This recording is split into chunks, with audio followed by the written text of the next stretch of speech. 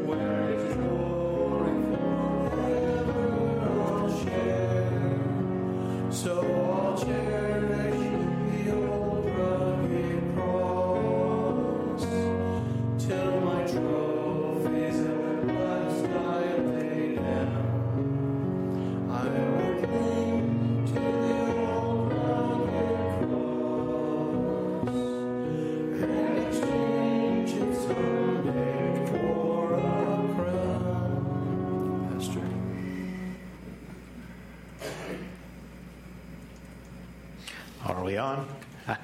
We are. All right. I don't know if I left that on or not. The battery may not make it. How we doing tonight? Get this up here. We're going to finish off tonight with forgiveness, but we're talking about anger and blame. And next week, I need you guys to bring your Bibles. We're going to go back to a more of a Bible study Sunday school type format, but we're going to be diving into Daniel. So we're going to be looking at prophecy itself, and we'll be tying some modern day things into it as we go along. So you need to be on your toes. Bring your Bibles, bring your books, bring your thinking caps, because you guys are going to be teaching me. Okay? So tonight we're just talking about letting go of anger and blame, and talking about some of the differences in blame and what that anger and blame does to us. Right out of the bat, the very first thing, many of us express our anger by turning it inward into self-blame. That's that first fill-in, self-blame. We want to blame ourselves.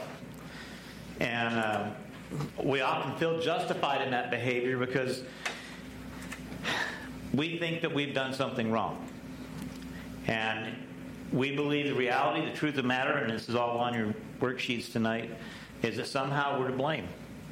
So therefore, rightfully, we need to be punished. Now, how many of you have ever had that problem? Nobody. Good. I see some hands doing this. Like, I really don't want to admit it, but, I think we all have done that at one point or another. But it can be problematic. And we're going to talk about why here in a couple of minutes. Then there's another group of us that express our anger that turn it outward towards others. And that's that next fill-in. They turn it towards others. That is when we really can feel justified, because we're taking out our vengeance and our anger on somebody else. And we want to blame them. And if we feel that somebody else is to blame for the problem, then we really feel justified because it's not us. So we want them punished. So if we're to blame or they're to blame, it still becomes a blame game. And that becomes really, really dangerous. Because usually it can be both. It's not just one or the other. And that's the hard part to figure out. Proverbs 15:1 says, "A gentle answer turns away wrath, but a harsh word stirs up anger." How many of us have ever at one point or another got into a conflict or a verbal battle and you said something and later regretted saying it? Yeah. Everybody, pretty much. I see those hands going.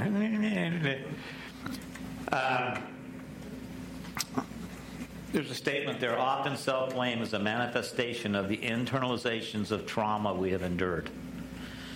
And a lot of times we'll take and we'll internalize things and we'll sit on them and they'll stew and they'll simmer.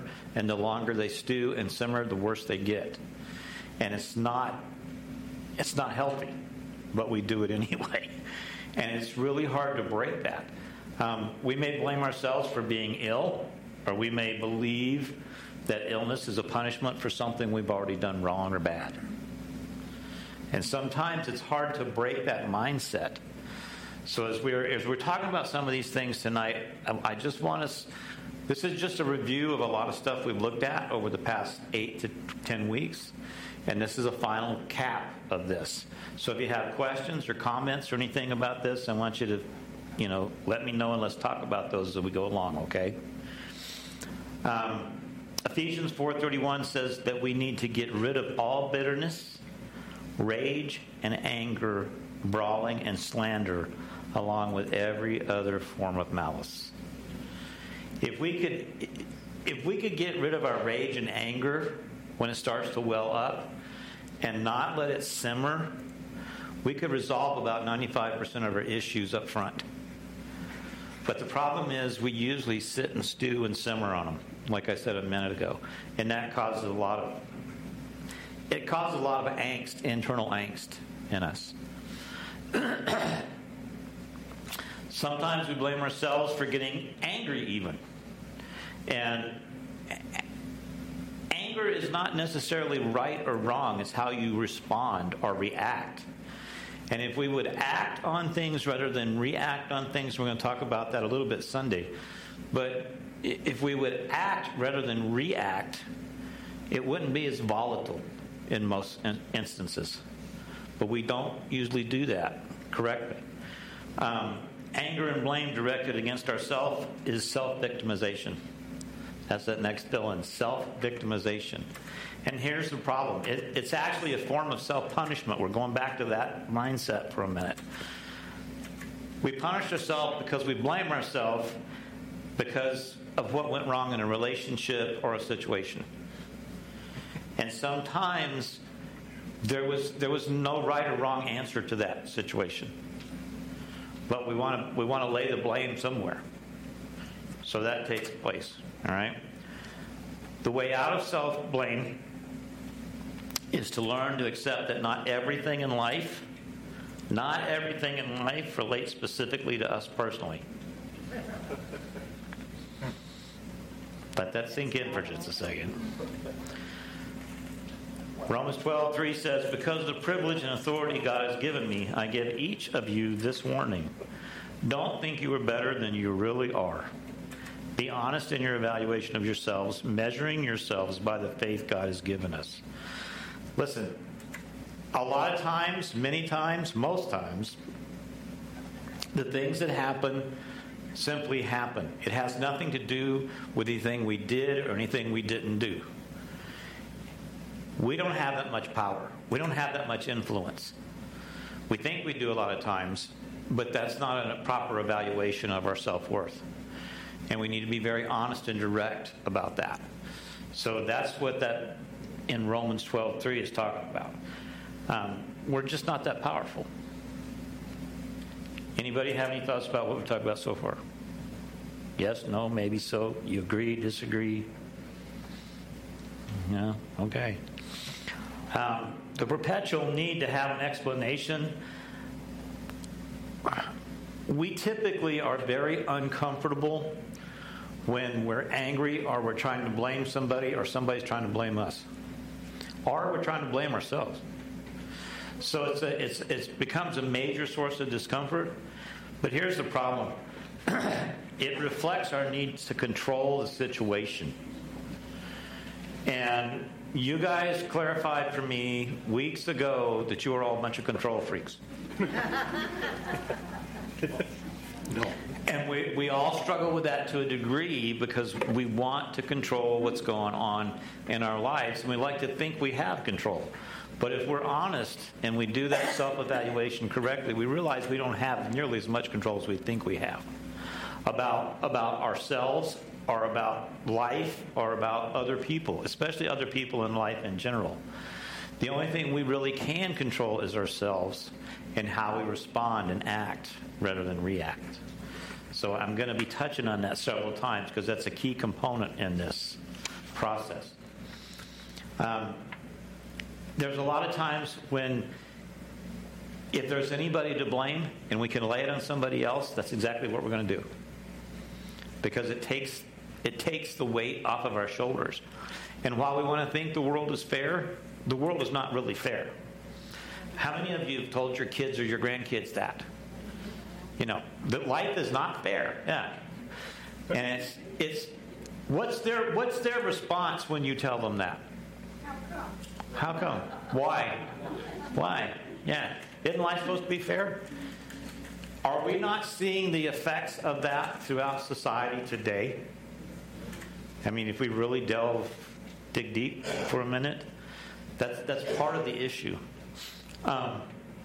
Fairness doesn't exist. It never did. But there's a lot of people that wear masks that think it should. When people get furious and angry and they start shouting, why does this happen to me?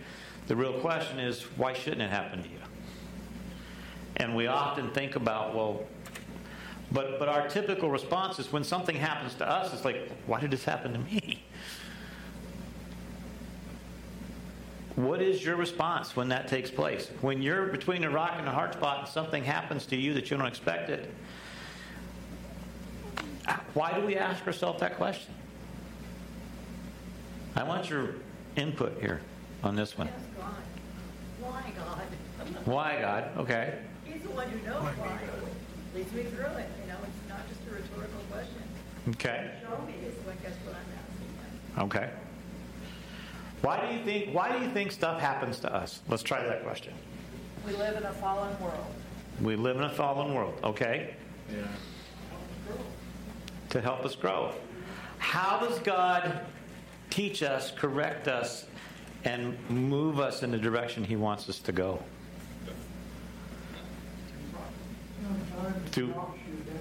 Sometimes He knocks you down. Yeah. See, God moves us through trials, troubles, and tribulations. I've said this before. Life is all about a test. And we're going to talk about that some more Sunday too. Because Sunday is Father's Day. And dads, men, be prepared. We're going to talk about what it really means to be a spiritual leader in the home.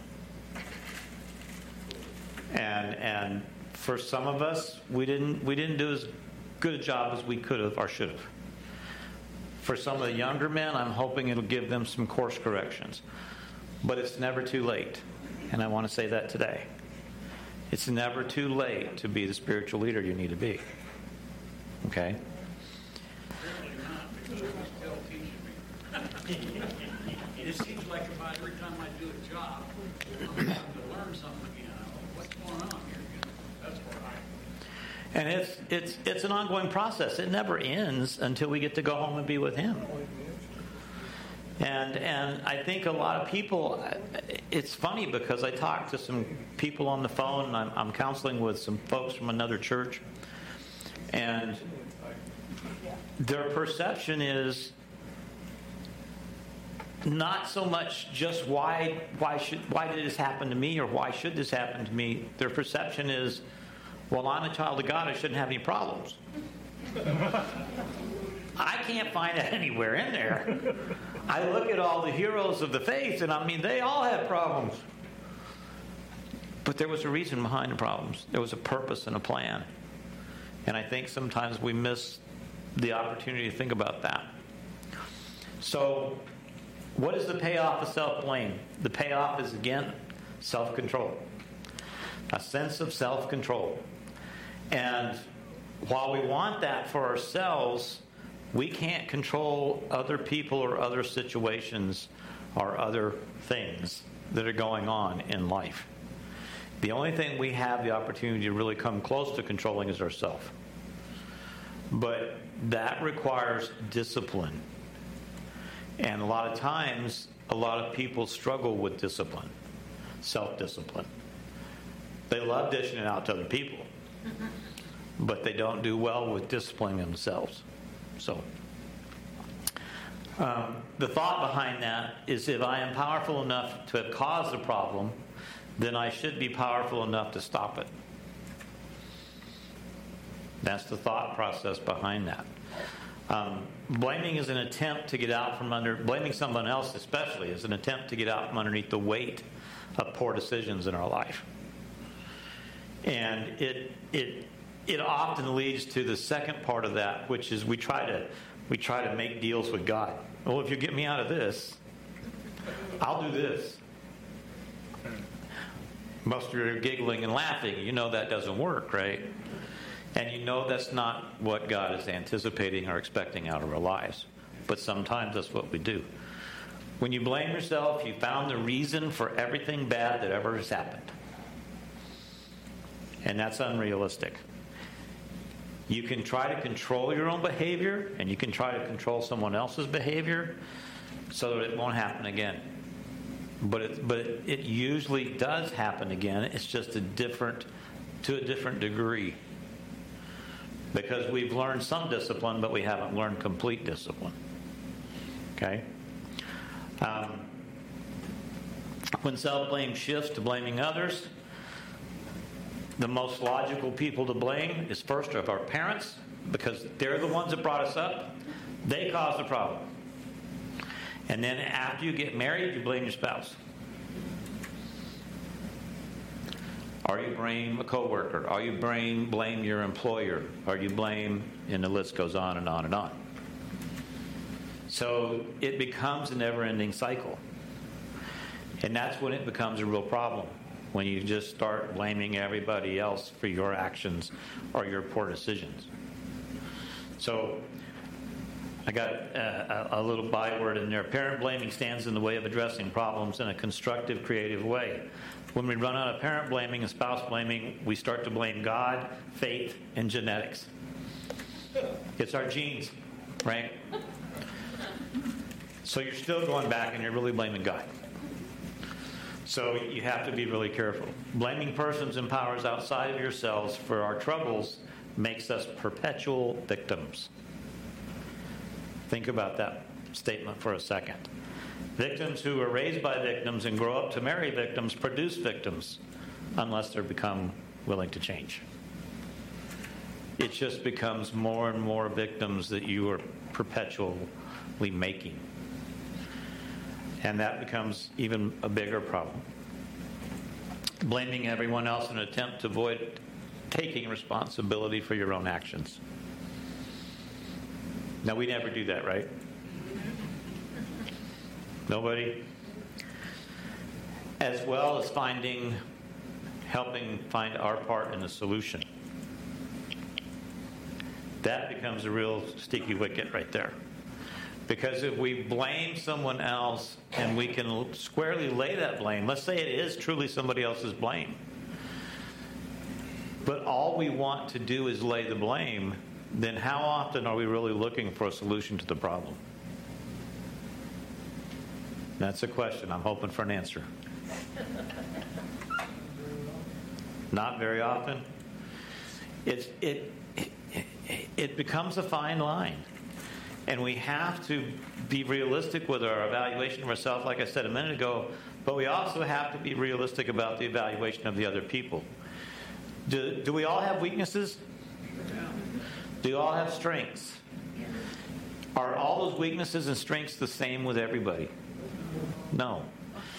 So it's imperative we understand that when we're dealing with someone else that we know has a weakness.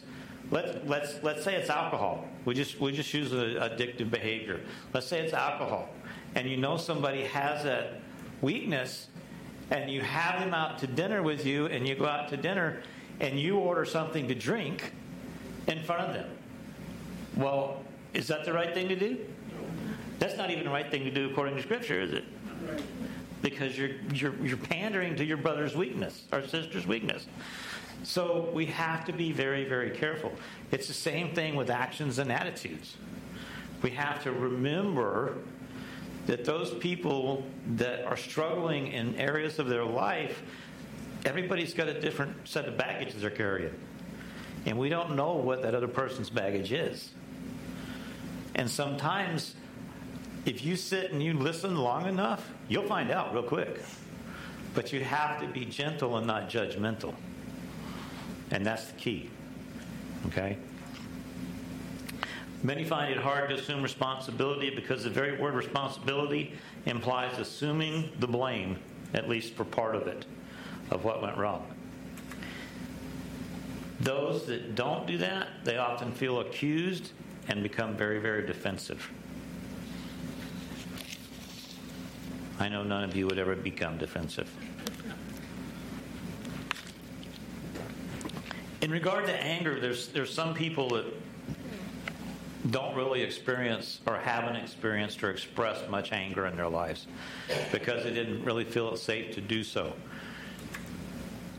And I'm just going to touch on a couple of things here. If you had parents or you were raised by grandparents that were semi-volatile or volatile and would lash out verbally and would come across as being very angry about certain things, you may not be able to express anger in the proper way. Or you may express it, or you may not express it at all because you're fearful of how that anger may come out. That happens with a lot of different people in a lot of different instances. So you have to be very, very careful of that. I got a statement there. It says you might want to sit with your anger for a while to practice expressing it appropriately, to explore where it came from and see how it might help or how it may hurt you when it's expressed. Because if you express it, you need to do it appropriately, not inappropriately. I mean, God's word even says, be angry and sin not. So there's correct ways to do it and there's incorrect ways to do it. If your anger is primarily against yourself, you may find that you desperately seek someone else to blame. And that blame game, once again, is very futile and irresponsible, and it's a waste of time, energy, and effort, in my humble opinion. I've seen it in counseling sessions too many times. Two people that'll be pointing the finger at each other. You know. Luke 6:37-38 says, "Do not judge, and you will not be judged. Do not condemn, and you will not be condemned. Forgive, and you will be forgiven. Give, and it will be forgiven to you. A good measure, pressed down, shaken together, and running over, will be poured into your lap. For with the measure you use, it will be measured to you." And I believe that verse talks about coming with the good things and the bad things. If you're going to judge and condemn someone else and be very harsh and critical, those people and other people may come back and be very harsh and critical towards you also. So that's why I say be gentle and not judgmental. And do we see that in today's society much? What do we see in today's society? We see a lot of anger. We see a lot of blame. We see a lot of people being very harsh and very hurtful. I read some things today that boggled my mind in regard to how things are being talked about online and said to one another in social media. And that always just amazes me. But there's a sense of anonymity there that they think it's okay to say and do all those things because it's not going to come back and bite them, so they don't worry about it. But then you have the ones that do it in public in front of all these people, and they don't care. And a majority of society outside of the church and many inside the church are very angry about the way the world's going. And we have to be watchful of that and mindful of that as we're dealing with other people outside and inside the church. Yeah, Warren. I went into a doctor's office yesterday with my wife, and up on the wall is a great big poster, and it spells out the meaning of civility because there have been so many incidents of swearing and people losing their cool over, medical issues or whatever. Mm-hmm. And to see a doctor, a group of professionals, have to put up a sign like that in a doctor's office, it kind of says something about what you're just talking about. Yeah. Where we're at. Yeah. And guys, I know Scripture tells us it's going to get worse, but we sit and we look and we wonder in our mind, what's it going to be like when our grandkids hit our age? Are they even going to make it that long? Because of the uncivility and inhumanity of man towards man? It boggles my mind. Like I said, I was reading some things today that just boggled my mind. Blew me away. Remember, forgiveness takes time and timing. And that's what this whole series has been about. Forgiveness. It's about learning to forgive and being able to forgive and moving on. Not necessarily forgetting. God is great at forgiving and forgetting. Sometimes it's very difficult for us to forget. And that's because of the deepness of the wounds or the damage that's been done to us. But we need to be able to forgive and move on. And sometimes, like we said initially, we have to put up boundaries and barriers to protect ourselves so that it doesn't happen to us again by the same individuals. Some are not ready to forgive. Many are ready and don't know how to forgive. We need to remember the following things, and I've given you a whole list of those things. Ephesians 4:32 says, "Be kind and compassionate to one another, forgiving each other, just as Christ, God, forgave you." We need to learn to accept our feelings, our own feelings. But we also need to remember to be mindful of the other person's feelings. Those harsh and hateful and mean-spirited things we can say. And sometimes we can open our mouth and that negative nugget just falls out and we stand there and we're like, what did I just say? But it happens. So we have to be very, very mindful of that. We need to learn when to express those feelings appropriately. I used to tell the youth all the time, especially if they'd get into little squabbles with each other. I said, look, I understand how you're feeling, but our feelings are often faulty. And I tell the grandkids that sometimes when they're bickering with each other. Feelings are sensitivities. And we have to be careful about those sensitivities when we're dealing with other people. Doesn't mean we have to put a lid on it, but we need to deal with those things appropriately. We need to take responsibility for your intentions and motives when you're expressing yourself. And that's digging deep, because those underlying intentions and those underlying motives can come out in a very demeaning way to other people. So you need to think before you open your mouth again. That can sometimes be tough. We need to be willing to accept responsibility for ending the conflict, even if you're right. Look, we have the guidelines, especially within a body of believers and with another group of believers, of how to handle conflict. It's Matthew 18, starting in verse 15.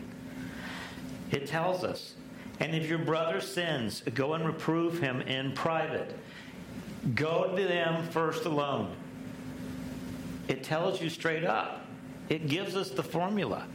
But do people do this? No. If he listens to you, you have won your brother. But if he does not listen to you, take one or two more with you, so that by the mouth of 2 or 3 witnesses, every fact may be confirmed. Now, that doesn't mean you take 2 of your best buds and you go see them and you browbeat them into submission. That's not what it says. It says you take 2 or 3 neutral people that know you and know the other party, and you say, look, here's the issue, here's the problem, and if they listen to you, fine. But if they don't, then you've got 2 other witnesses at least that have heard your statement and heard their statements. And then you be quiet about it. You do not gossip. You put a lid on it. And if he refuses to listen to them, tell it to the church. Now, this is where it really gets sticky, because most people will not go this extra step. And if he refuses to listen even to the church, let him be to you as a Gentile and a tax gatherer. Now, what was the deal with the Jews and the Gentiles and the tax collectors? Say it again? IRS. Yeah. They were treated like the IRS, exactly. The Jews and the Gentiles, did they get along? Not until the church came about, right? And even then, the Jews were very leery of the Gentiles. But you know what? It says treat them differently. They're not to be treated the same. They're not to be even thought of and treated the same as a brother in Christ. They're to be treated as a foreigner, and so you don't have anything, you disassociate yourself with them, is what they're saying. Truly I say to you, whatever you so bind on earth shall be bound in heaven, and whatever you loose on earth shall be loosed in heaven. Again I say to you that if 2 of you agree on earth about anything they may ask, it shall be done for them, for my Father who is in heaven. For where 2 or 3 are gathered together in my name, there I am in their midst. We have to remember that the unity is there, but we need to follow the prescribed processes. Is rocket science in here? No. But is relational things in here? Is how to live the Christian life in here? Is to how to get by in this crazy world we live in here? Yeah. But do we use it? Do we put it into practice? That's the question. Do we read it? Well, some people don't even read it. That's true. The other thing is avoid anger as a control device. Screaming at people so that they'll give in or back down is not an appropriate conflict resolution strategy. Have you ever seen that take place?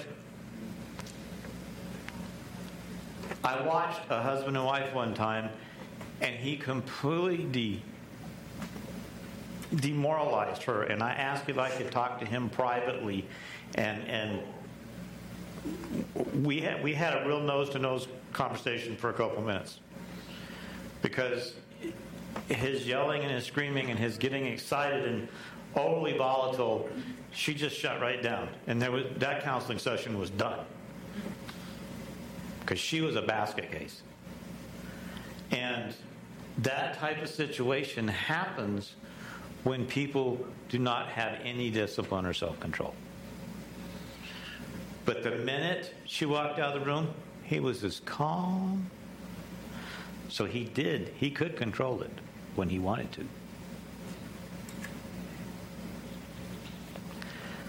Define what you will and won't accept from others.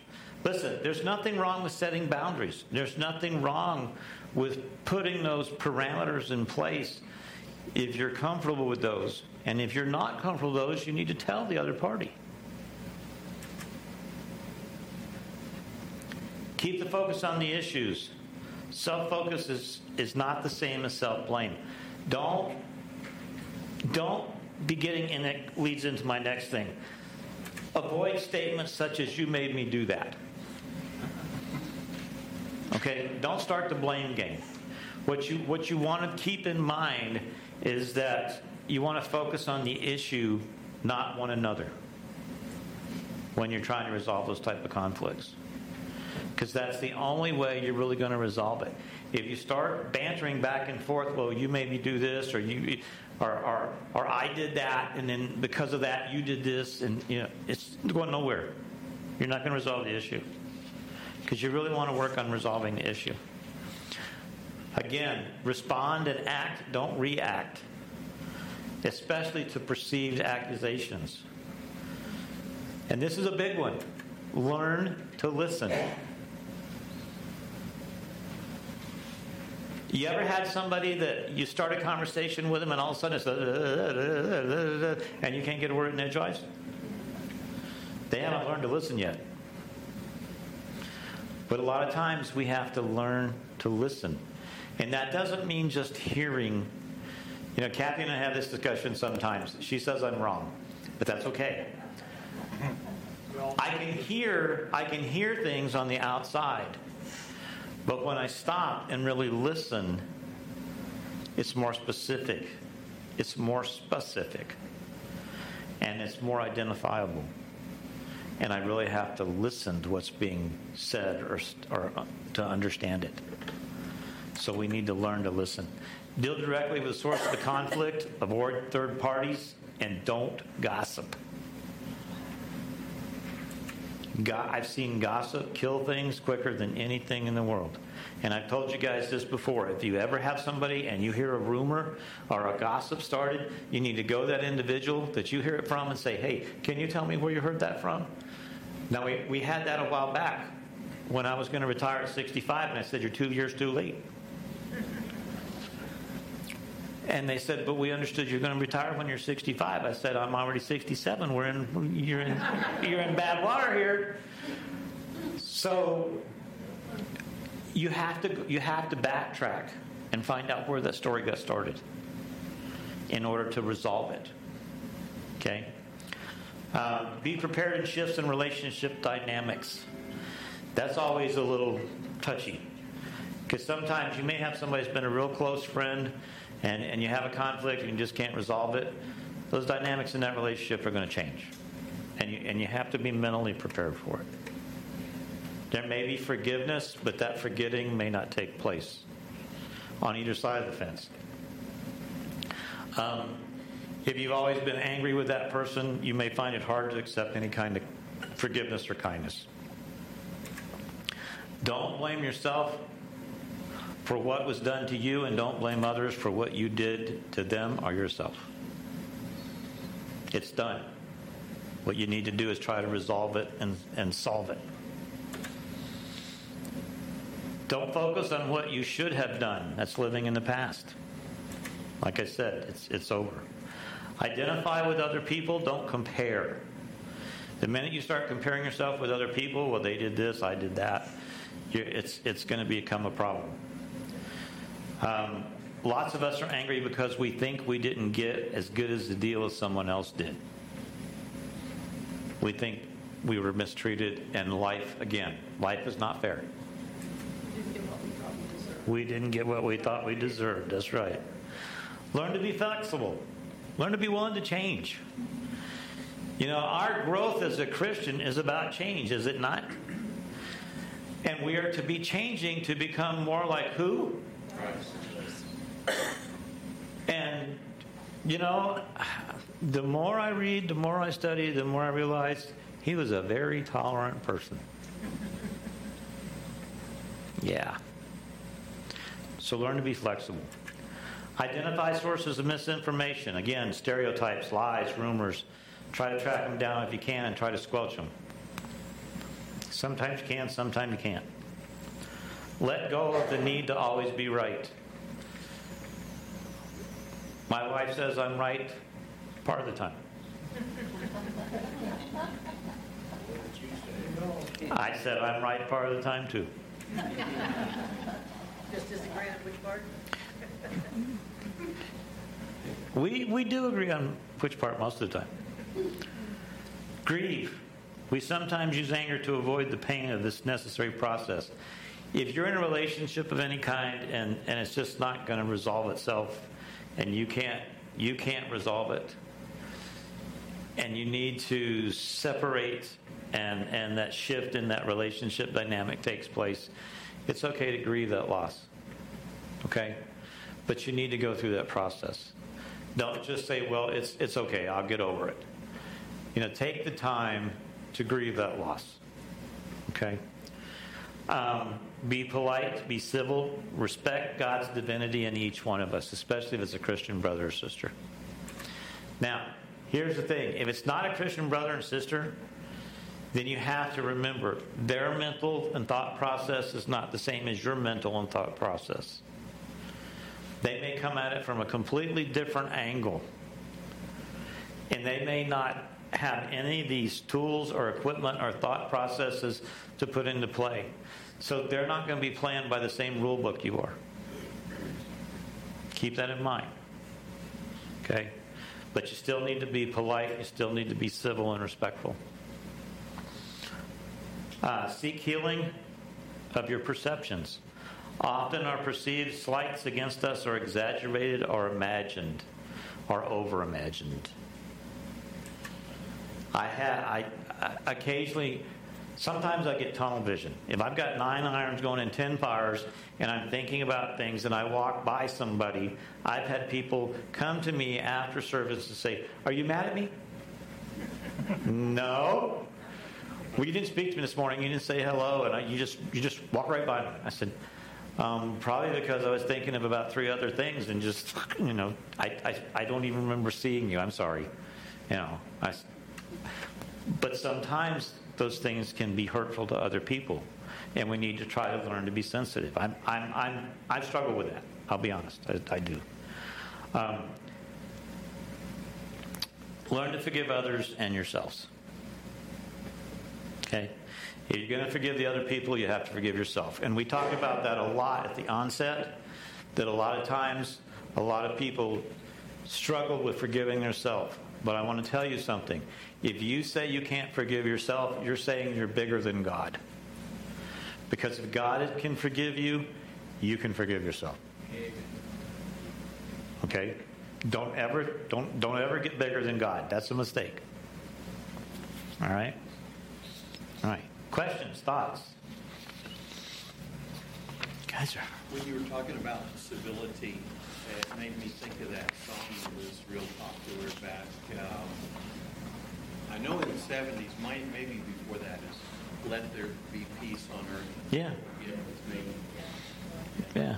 And then oftentimes, my wife and I will, and this is at least once a week, but usually more than that, we'll be talking about different, relationship things, families and whatnot, and we'll say, we can't fix so-and-so, and we can barely even fix us. And sometimes that's true. There's some people that you're going to wear yourself out trying to fix the issue. And you have to remember, and you're right, Dennis, we can't hardly fix ourselves, so we shouldn't burn up a lot of time trying to fix somebody else. But when I was first started counseling, one of the funniest things that ever happened to me, and I would have wives or husbands bring their spouse and say, I want you to fix them. I'm going, wait a minute. We need to stop and have a chat here a little bit. That's not my job. It's not what I'm here for. But we have to remember, we really can't fix other people. We can learn to discipline ourselves. We can learn to be gentle and not judgmental. And we can learn to become more and more like Christ each and every day. But that, in and of itself, takes exactly what Mary said. You got to read it, and you got to put it into practice. Okay? Other thoughts, comments before we go to prayer? Warren. Something you said on the last page, learn to listen. I heard a testimony from a preacher that I actually got to know in the Philippines. He has a blog, and he was talking about witnessing to people, sharing the gospel with people. And he said that's the number one thing to do, because everybody wants to talk about themselves.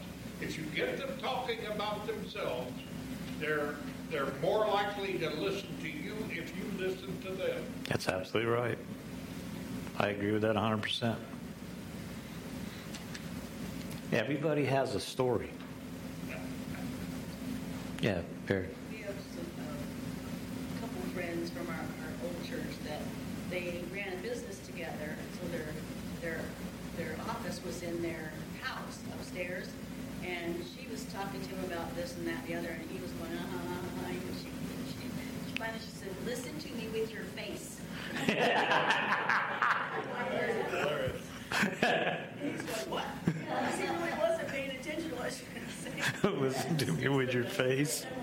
You gotta listen to me with your face. Look me eye in the eye.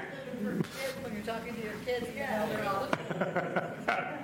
So often we take their faces in our hands and go, Yeah, listen. All right. Anything else? That's pretty good. Most men, I do not think, are very good multitaskers. And I'm not a good multitasker. And, if I'm doing something and then my wife starts saying something, I'm not going to catch the first part of it. What did you say? Sometimes that's very true. Yeah. All right. You ready to go to praise and prayer time? Okay. All right. Well, let's go ahead and have our closing song then. Don't forget, next week, we're diving.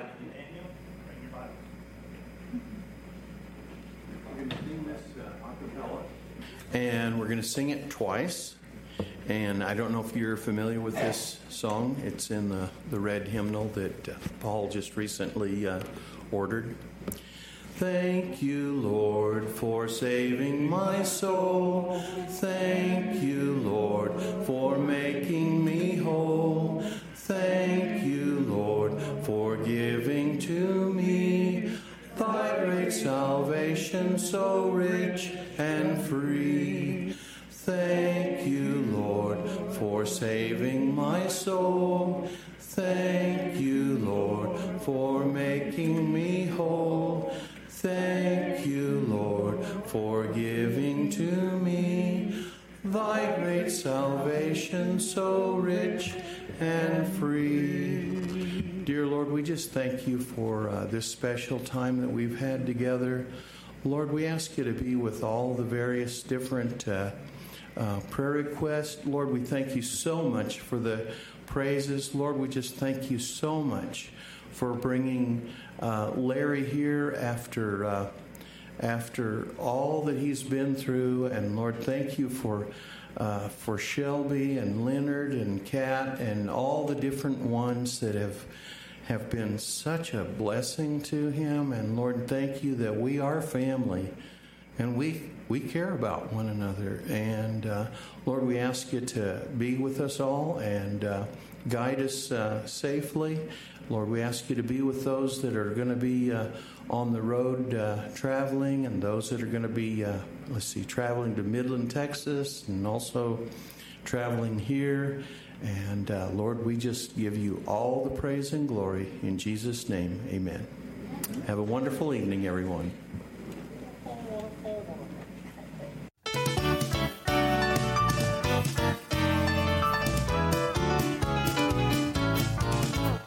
Some glad morning when this life is o'er, I fly away